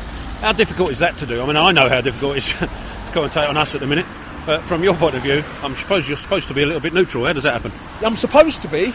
It's incredibly difficult. Last week I commentated on QPR Charlton. Now I'm a QPR fan, everyone knows, yep. But Charlton's got my heart, so it was a very difficult thing. But I felt for Charlton last week. They played superbly well, and I suppose it's symptomatic of the season where, you know, they should have got something out of the game. but they missed some great chances at real crucial times, and that's what cost them. But commentating on it is difficult because, I have fond memories of this club, and to see it where it is now, it really saddens me. I know you mentioned about the fact that bringing in players of a lesser standard when other players have got injured, which has happened to us this season. It goes deeper than that, though. Do you think? Yeah, it does. Again, it's understanding the fabric of this club. I'm not so sure that's quite understood by those that are in charge. Often you have to look at the hirers and firers and understand what their remit is for the club. I look at it at the moment, and like I say, since Chris Powell left, there has been a sharp decline in fortunes. And really, the fans have a right to know what is going on and what's the future. What does the future hold for the club under these owners? What are they saying to the fans about what's going to happen in the future? Because, these fans love the club and they're not going away, and they deserve the right to be treated with respect and understanding. People got to understand that this club, people have grown up, born into supporting this club, have grown up with this club at the heart of what they do, and they have a right to actually understand what the future holds for the club under the current owners. Do you think in some ways the Chris Powell adventure that we had, because it came at a time when we thought we were getting towards rock bottom then, and suddenly we found ourselves again. We found the club that most of us fell in love with, and Chris Powell brought it back, and he wasn't the only one. Of course, Chris Powell and his team, I should say, in the backroom staff, all brought it back. Do you think we're suffering more now because of that than had maybe we've stumbled straight into this situation? Yes, definitely. I mean, again, what it highlights is a lot of things. How special Chris Powell was. You had a special manager, special guy, who understood the club. And I suppose what I'm getting at is having a manager who actually understands the relationship between the management and the fans. That understands how important, the manager that understands the importance of the fans. And having played for the club, I think it's one of the unique clubs where the man in charge has to, in my opinion, have some sort of understanding or link with what this club is about. And when you bring people in who don't quite understand that, I think that's where the disconnect comes. From the outside looking in, there is a definite disconnect between the fans and those that run the club. Now, that's something that's rare for a club like this. All the way through my experience at the club, that's been a huge strength. And for it not to be there at the moment is one of the major reasons why we are as a club where we are. Well, brilliantly put, sadly put, regrettably. And appreciate your time, Morts. So there was Paul Mortimer there on these away round, chatting to Terry on the walk. A bit of a legend, and obviously had some very forthright views on the current situation, really, didn't he? It's good to hear that the former players that have been a massive part of the last 15, 20 years of success have kind of got the same opinions as the fans, because they have that link to it, really. I mean, it's pretty obvious for everyone to see what the situation is, but of course to hear that from someone like Paul Mortimer, I loved when I came down in the late 90s and what have you. He was a massive part of the success. It's good to see. He's effectively a colleague of mine for BBC Radio London. He does the co-commentator, so I was lucky enough to sit next to him at QPR, which is, for me, I was sitting next to a hero. And I was speaking to him off the record about the club, and I thought, Terry's got to get this interview next week because he's going to say some good stuff. Dan Finch says, spot on, Charlton Life, that song is very sexy. He's talking about the Katrine song. He says, I'm all for protest, but not for the Katrine song or for the Camels. He wasn't for the Camels. A few people not for the Camels from yesterday. Against Camels. Yeah. A few people not for him, but obviously, like I say, it's expecting a lot more next week. Gavin Blair says the upbeats were the only reason not protesting seemed relevant yesterday, but I do think we should up the ante and not take it easy. And like I say, this is just 1 week. Just 1 week, the upbeats were around. There was something huge planned with the Brighton fans, by the sounds of it, for next week. So, don't worry too much. I'm certain it'll get more and more. I've seen nothing from Carr to suggest that they're just going to suddenly give up. You said something with the Brighton fans. Are they getting involved in this as well? Just reading from something I read from Carr, it sounds like, because obviously we helped Brighton out when they were away from their ground. Charlton were one of the bigger teams. So I don't know if there's going to be something with them. We've got quite a good close fan relationship with Brighton. I think obviously because we'd been through similar about having to leave grounds and stuff, so they sort of supported us, then we supported them, and then I think it's just one of those reciprocal, and we both hate Palace. Yeah. So right, let's move on. We've got an interview with Carl Leaburn. This is continuing the excellent Upbeats Walk. This was Carl Leaburn talking to Terry yesterday. Right, still on the Upbeats Walk. We're just coming into towards Greenwich Park. We're just about walking in the same sort of straight line as we were earlier on. I'm joined by another Charlton legend, Carl Leaburn. Carlo, it's great to be part of this, isn't it? Yeah, I did it last year. Last year it's inspired me to go on a little a jogging spree. Good Lord, for about 3-6 months, and hopefully it'll kickstart that again this time. But just seeing the Upbeats and see what the cause is. You know, there's no way you can say no to coming on this walk. But again, I'm seeing players that I haven't seen for a while, seeing people that I haven't seen for a while, having a good little chat like ourselves, and it's upbeat. Yeah, good call. It's the feel good factor. It's what I mean when you looked at they've increased the mileage this year for my first attempt, which I'm really happy about. But you just haven't felt the mileage, because the feel good factor and the kick-off at Sparrows Lane with all the Upbeats giving us a send-off, it's just uplifting. Yeah, exactly. You explained it yourself there. I'm not particularly feeling it now. Might be a different story later, but I'm just enjoying the walk, enjoying the talks, and as I say, it's a great cause. Like me, you got a bit of work to do at the end of this, haven't you? But unlike me, who's doing it at Charlton, you've got a jet off. Have you got a helicopter waiting? Yeah. Luckily, I'm able to do a bit of media work for the football as well. So that's my involvement in football. So, and I've got to shoot off to Gillingham. I've got my car waiting at the Valley. Get a quick change. And off to do what I love, dealing with football. Now, you've been at the Valley a few times this season, and I'll just mention it to Morts. I've asked a few people from the outside looking in who haven't got a connection to Charlton what they think's been going on.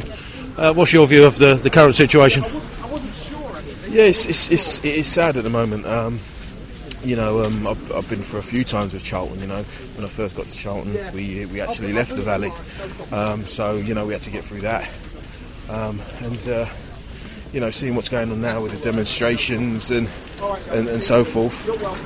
Obviously, to a certain extent, I understand the frustrations of the footballers and the football fans. And I think from the outside, you're just wondering what the owner of vision is for Charlton. I think that's the question that would probably ease the pain a bit. Obviously we're not having too good a season at the moment, and precariously we might be even going down. But I think in terms of the fans, they want some type of clear vision of what's going to be going on through the owner's eyes. It's literally been turmoil. I think we've 3 or 4 managers within seasons, so no one really knows what's going on. So, as I always say with these things, the direction has to come from the top and trickle down, and it's all up in the air at the moment. So it's frustration all round, isn't it? Yes, absolutely. And from a playing side, you've watched a few games. Have you been able to pinpoint exactly where the failings have been? And even though we're starting to play better in the last couple of weeks. We've had an up and down season. For me, I think one of the keys to it is working hard. For me, the games where we've literally put our all in to the game, we've even if we haven't managed to play quite well football-wise, we've come out with some type of result, whether it be a draw or obviously a great win. But there's some times when I think it's almost like we're playing the continental way in terms of letting the other team have it and sort of trying to close them down when they get into our last third. I'm more of your clock management, where you go hunting the ball and you go closing the ball from the front, starts from the front, putting the other team under pressure. And I think at the times when we have actually done that for the team, as I said before, we've come out with some type of result. But there's almost this thing when I'm watching a game, when we start off in this sort of lethargic, let them have it way, I'm almost already on edge to think, oh God, You know, because for me, you've got to go closing them down, putting them under pressure, you know, in this league. You know, and I know, listen, when you're doing that, if you're doing that majority of the times, I think you'll get the result. I understand you can't do it all the way through the season, but I don't think we'll be where we are today. You know, I think, you know, you see Neil Warnock go to Rotherham. Now, I think his main ethos is to work your socks off. And they've somehow won 5 out of 7 games or something like that. So, you know, but, you know, from the side it obviously looks easier, but to me, you've got to put that work rate in. So are you a glass half full or a glass half empty kind of guy? Are you looking at the remainder of the season thinking it's still possible, or are you now resigned to what our fate is? The heart says you never know, but the brain says, you know, I think maybe the manager now came a little bit too late. You know, we had that Carroll for a while. Don't really know if the team knew what he was doing, and I don't know whether if the job was maybe a bit too big for him. Maybe he's more of a coach. But you know, this guy that's come along, he seemed to stem the flow for a little while. Maybe if he'd had it a couple of months earlier, it'd have been a different story. But you know, as I keep saying, it's going to be tough to get out of this position. But it's not impossible. With 3 points nowadays in that league, it's not impossible. But it's going to be tough. Well, we'll hold you to that. We'll come back and talk when we've survived on the last day, Carl. Thanks for joining us. Appreciate your time. Thank you. It's wasted about a mile, if nothing else. So we're a mile closer than we were when we started. Just entering Greenwich Park and enjoying. Now, that is the word. Enjoying this Upbeats march. Cheers, Carl. That was Carl Lever and chatting to Terry there as the Upbeats march progressed towards Greenwich Park. He said at the end there that he didn't think it was impossible for us to stay up. I think he might be being slightly... ask him now. I mean, that was before yesterday's game. Even before yesterday's game, it was impossible, if we're being honest. Right, once the walk entered the park, Terry caught up with someone who never played for Charlton, but is an important person to the Upbeats, Ray Bates, and his dog Bailey. They raise a really, really well-trained dog, and kids can touch him, and he doesn't react to it. He's really calm and That's really... Bailey, not Ray. Yeah. and so he's... he can go and meet the Upbeats, and they can play with him, and the dog's quite happy just to go along with whatever they want to do. So a sort of an unofficial mascot for the Upbeats is Bailey the dog, and Terry caught up with his owner Ray. Right, still on the Upbeats walk. We're now marching through Greenwich Park, and I'm joined alongside probably the most famous Upbeats supporter on the planet. And that's not you, Ray, it's Bailey. How are you, Ray? And how's Bailey? Is he all right? He's kicking on as he always does. He's just spotted the park, so he wants to run, but I'm lagging. Have you got a long lead? You can leave him. You can let him. Run riot. He can run, but obviously we're having a chat, so I need to be looking at two things at once. Yeah, I won't keep you too long then. But everybody knows of your connection with Bailey and the Upbeats, and that's still going strong, isn't it? Very much so. Very much so. It started 5-6 years ago when we had the Charlton Life game, and we ended up at Sparrows Lane as a part of a thank you from the Upbeats, which just so happened to coincide with Bailey's qualification as a pat dog. And ever since then, he's become their sort of official, unofficial mascot. I remember being there that day, and the effect he had on the Upbeats, where they were all over him, and he just didn't bat an eyelid. It was an amazing thing to see, and obviously something he's been trained for. Yeah, very much so, yeah. And you started talking about his relationship with the Upbeats. It was probably a good time to realise that I've actually got my glasses on, because it does me like a kipper every time. Well, it's all right. This is only radio, so nobody will notice. You're fine. Well, I'll just collapse in a heap on the floor. You mentioned to me you'd actually had to walk to the Sparrows Lane as well. So how many miles will you have actually done by the end? I should imagine round trip we probably would have done somewhere in the region of 14, 15. I'm going to stop moaning right now. Ray, appreciate you. Go off and let Bailey have a run. Cheers, no pal. worries, mate. There's Terry there as they entered the park. The dog. I mean, obviously it's great to have the legends here, but people sort of behind the scenes like Ray, and obviously all the people. It's just the Upbeats. So people like Ray, who Crispy, you know personally, or you did know personally. Yeah, absolutely. They do what they can as well, and it's so good. So many people pull together to help the Upbeats. Yeah, there's a lot of people involved in that. All credit to Ray and the dog, of course, has a great relationship with the Upbeats. So no, it's a great cause. It was I think yesterday, we'll we've talked about the fact that nothing happened on the protest side. I think it was right that it was about the upbeats yesterday, and I thoroughly, that lap of honour gets me every time, to be quite honest. When they do that, it's a really enjoyable day, and it's for a great cause. I think was about 17,000. The money was out. I think David said it around about half time for the. Yeah, I think they got to about 16,500 in donations. That's fantastic. Yeah. And I think they were hoping to push it over 20k. And we've if you go down our timeline, you'll find the link to try and donate. And like I say, there's if you look on the Charlton Life forum, we've set up an auction to sell off a framed signed shirt. Which was donated to us by a Charlton fan called Phil, and then Gibbles. I don't know if that's his real surname, but that's what I know his surname to be. Phil Gibbles donated that to us to be auctioned off for the upbeats. Right, as the walk ended, we're going to go over time, by the way, this evening slightly, because we've got a couple more emails to get through once we get through the rest of these interviews. But as the walk was coming towards its conclusion, Terry spoke to Bob Boulder. Now he's a massive character. He's here at the Valley tonight. There's some sort of thing going on tonight, and I saw him there as getting out of his car. This is what Bob Boulder had to say to Terry. Stop then. It's the Upbeats Walk. We've reached the Road of Denmark. It's the burger stop just before we reach the Valley, and I'm alongside Bob Boulder, legend Bob Boulder. Oh, very kind, very kind. Yes. It's been a fun day, hasn't it? It's been great, yeah, from the start to finish. It's been lovely. So it's like 9 miles or something like that. Good chat, so, good chat with a lot of people. I think I've made everything better for everyone, because that's the type of guy I am. Prodding people with my stick and tripping people up and boring people to death and letting them fall asleep on the trip. But no, it's been lovely. Must have been 180, is it something like that? Or it's close to 200, I think. Yeah, something in that area, and the money raised, and another few hundred quid donated by Sainsbury's on the way round, which was nice. Yeah, it was lovely stuff. And obviously they donated the pastries and stuff for us to have a little nibble on the way round. I didn't go anywhere near them. No, I only had 2 or 3, but I lost count. But I think it's just Charlton as always, and the community spirit, and from the community trust, right for the support we got from the sponsors and the Upbeats.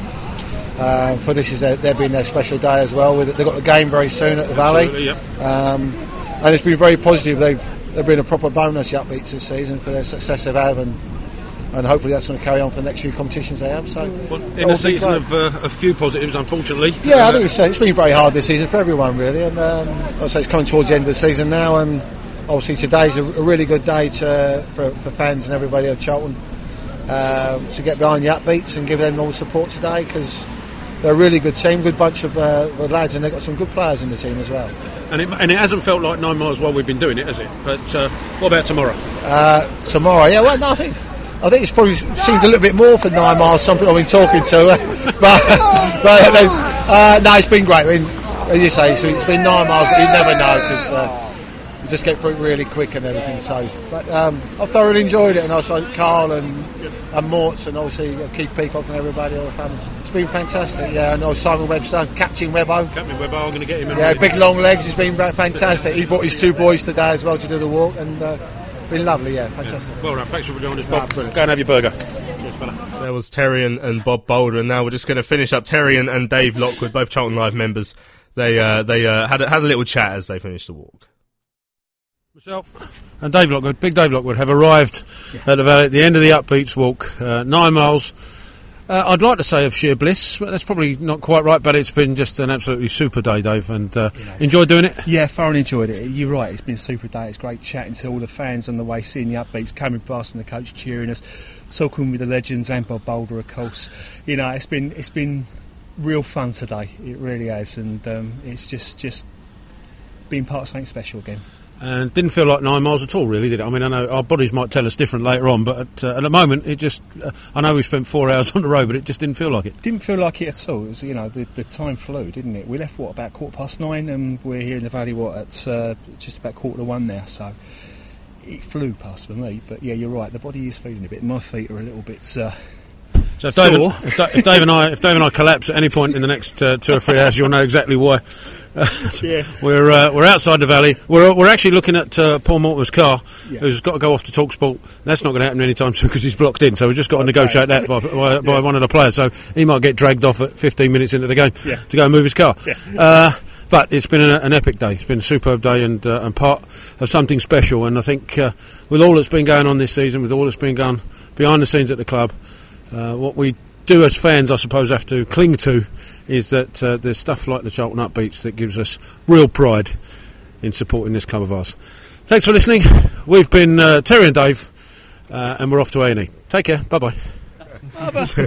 So it was our very own Terry Smith and Dave Lockwood at the culmination of the Upbeats walk yesterday, and we're all really proud of the two of them, especially Terry getting all the way around 9 miles without a wheelbarrow, especially with his back. Yeah, with his back. So yeah, and all for a really good cause. So.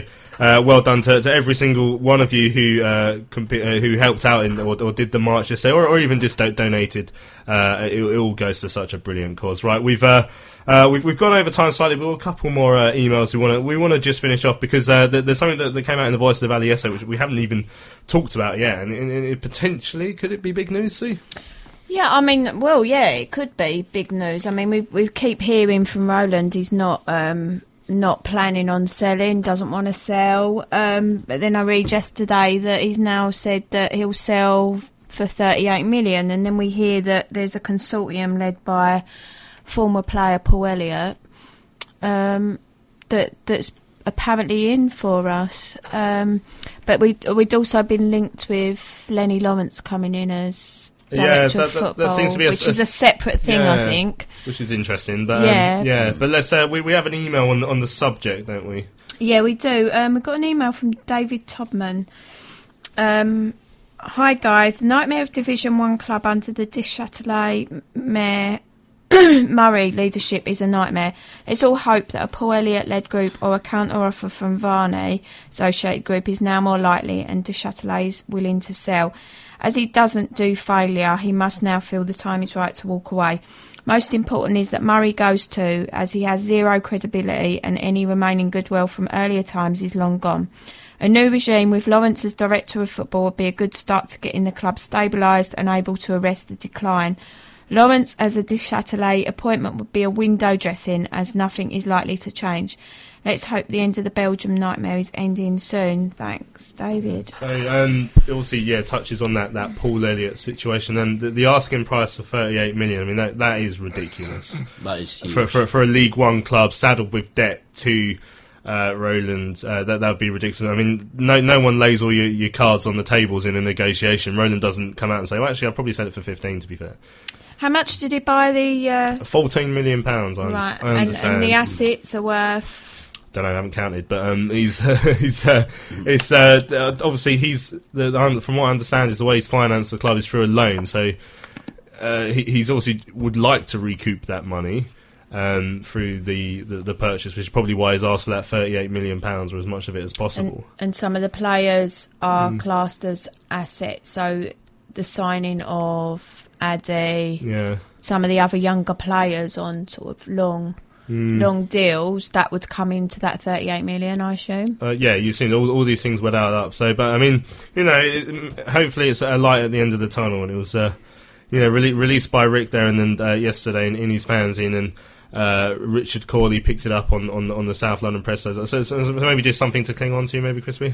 Fingers crossed. That's what we've been pushing for the last couple of months, and now it's the next couple of weeks. It's about really, really hitting it home and hope that in the summer that this does happen, because we want to be in League One. We don't want to be in League One, but we want to be in League One where we've got hope of getting out of it. And I don't think we'll be able to get out of it under this leadership, because I don't think they have any idea how to run a football club in the Championship, let alone in League One, because it's a nightmare of a league to be in, and we don't want to be there. We've seen nothing to suggest that they've learnt any lessons really towards how they'd managed their way out of it. Right, we've got one more email which we'll go through, Sue, from Matty Vine. Yeah, this is about Jose. So Matt says, "Evening all. Personally, I'm a fan of Jose Riga. In both of his stints with the club, he has had to work with other managers' players and hardly got to bring any of his own players in. The players he brought in has improved us. George, Motta, Fanny and Suk-Young. He's had to cope without two of our best players for long periods, Kashi and Bauer. On another day, we could have won yesterday. George's goal could have been allowed. We also hit the post and had a chance cleared off the line, not forgetting the great tackle by Christie on JBG when through on goal. His subs are sometimes questionable. Felt the solid change was correct as he was looking tired and Motta gets forward better. Give him a summer to hopefully bring in the players he wants and see where we go. The squad we have now is definitely good enough to go straight back up. However, I feel we'll lose the likes of Lookman, Johan and Cousins. It will give other players a chance to develop in a lower league and regain some much needed confidence. Riga gets more stick when we lose than praise when we win. It's understandable everyone is frustrated, but it's hard for him to work with a squad that isn't his. Many thanks, Matt Fine. There was Matt, my good friend Matt. Interestingly, he says that he's a fan of Jose. I think a lot of people accept that Jose has improved things. On the other side, a lot of people are like, well, Jose's a network boy.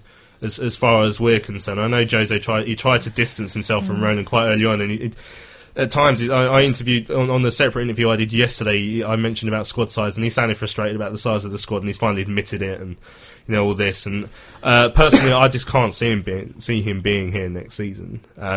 If say this Paul Elliott thing has got legs and we get taken over, I see no reason why they'd keep him. No. But even if he is, I don't know. A, if he'd have the battle for it, and B, we know what Ronan's like. As far as he's concerned, he bought Jose in to keep him up, and he hasn't done it. So he'd probably fire him anyway. So I'll be shocked if he's still here next season. Matt also said that he felt the squad that we have currently would be good enough to get promotion from League One, which you could argue probably. I think we have improved. It's hard to say until you've seen him in League One.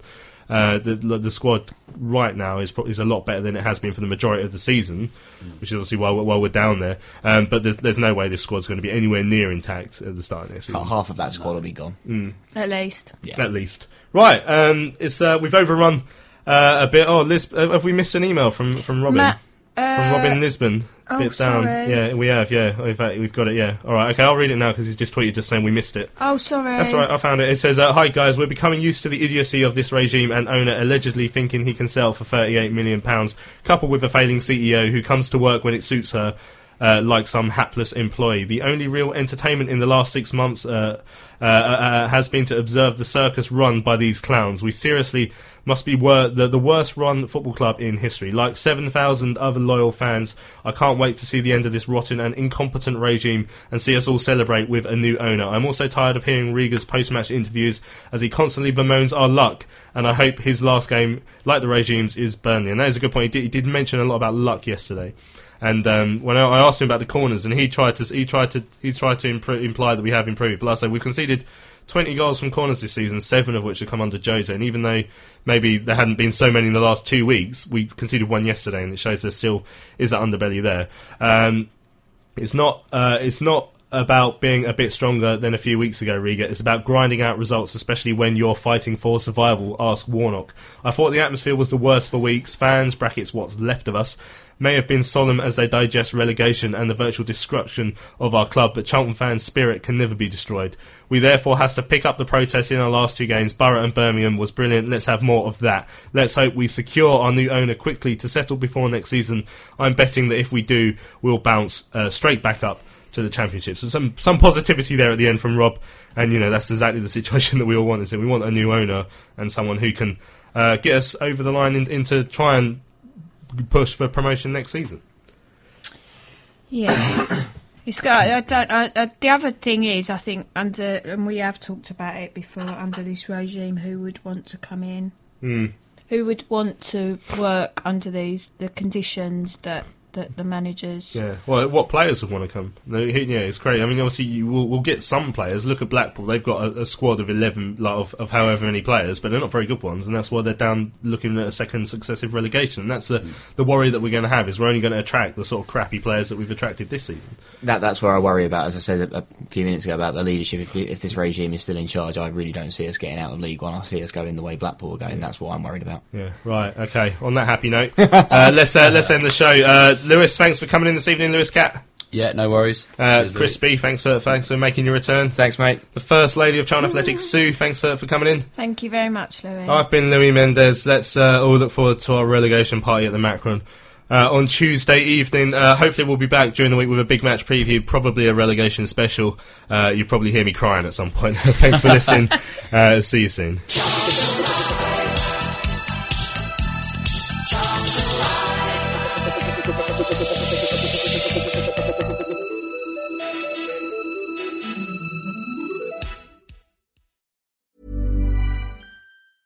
Hi, I'm Daniel, founder of Pretty Litter. Did you know cats tend to hide symptoms of sickness and pain? I learned this the hard way after losing my cat, Gingy. So I created Pretty Litter, a health monitoring litter that helps detect early signs of illness by changing colors, saving you money and potentially your cat's life. Pretty Litter is veterinarian developed, and it's the easiest way to keep tabs on your fur baby's health right at home. Go to prettylitter.com and use code ACAST for 20% off your first order and a free cat toy. Terms and conditions apply. See site for details.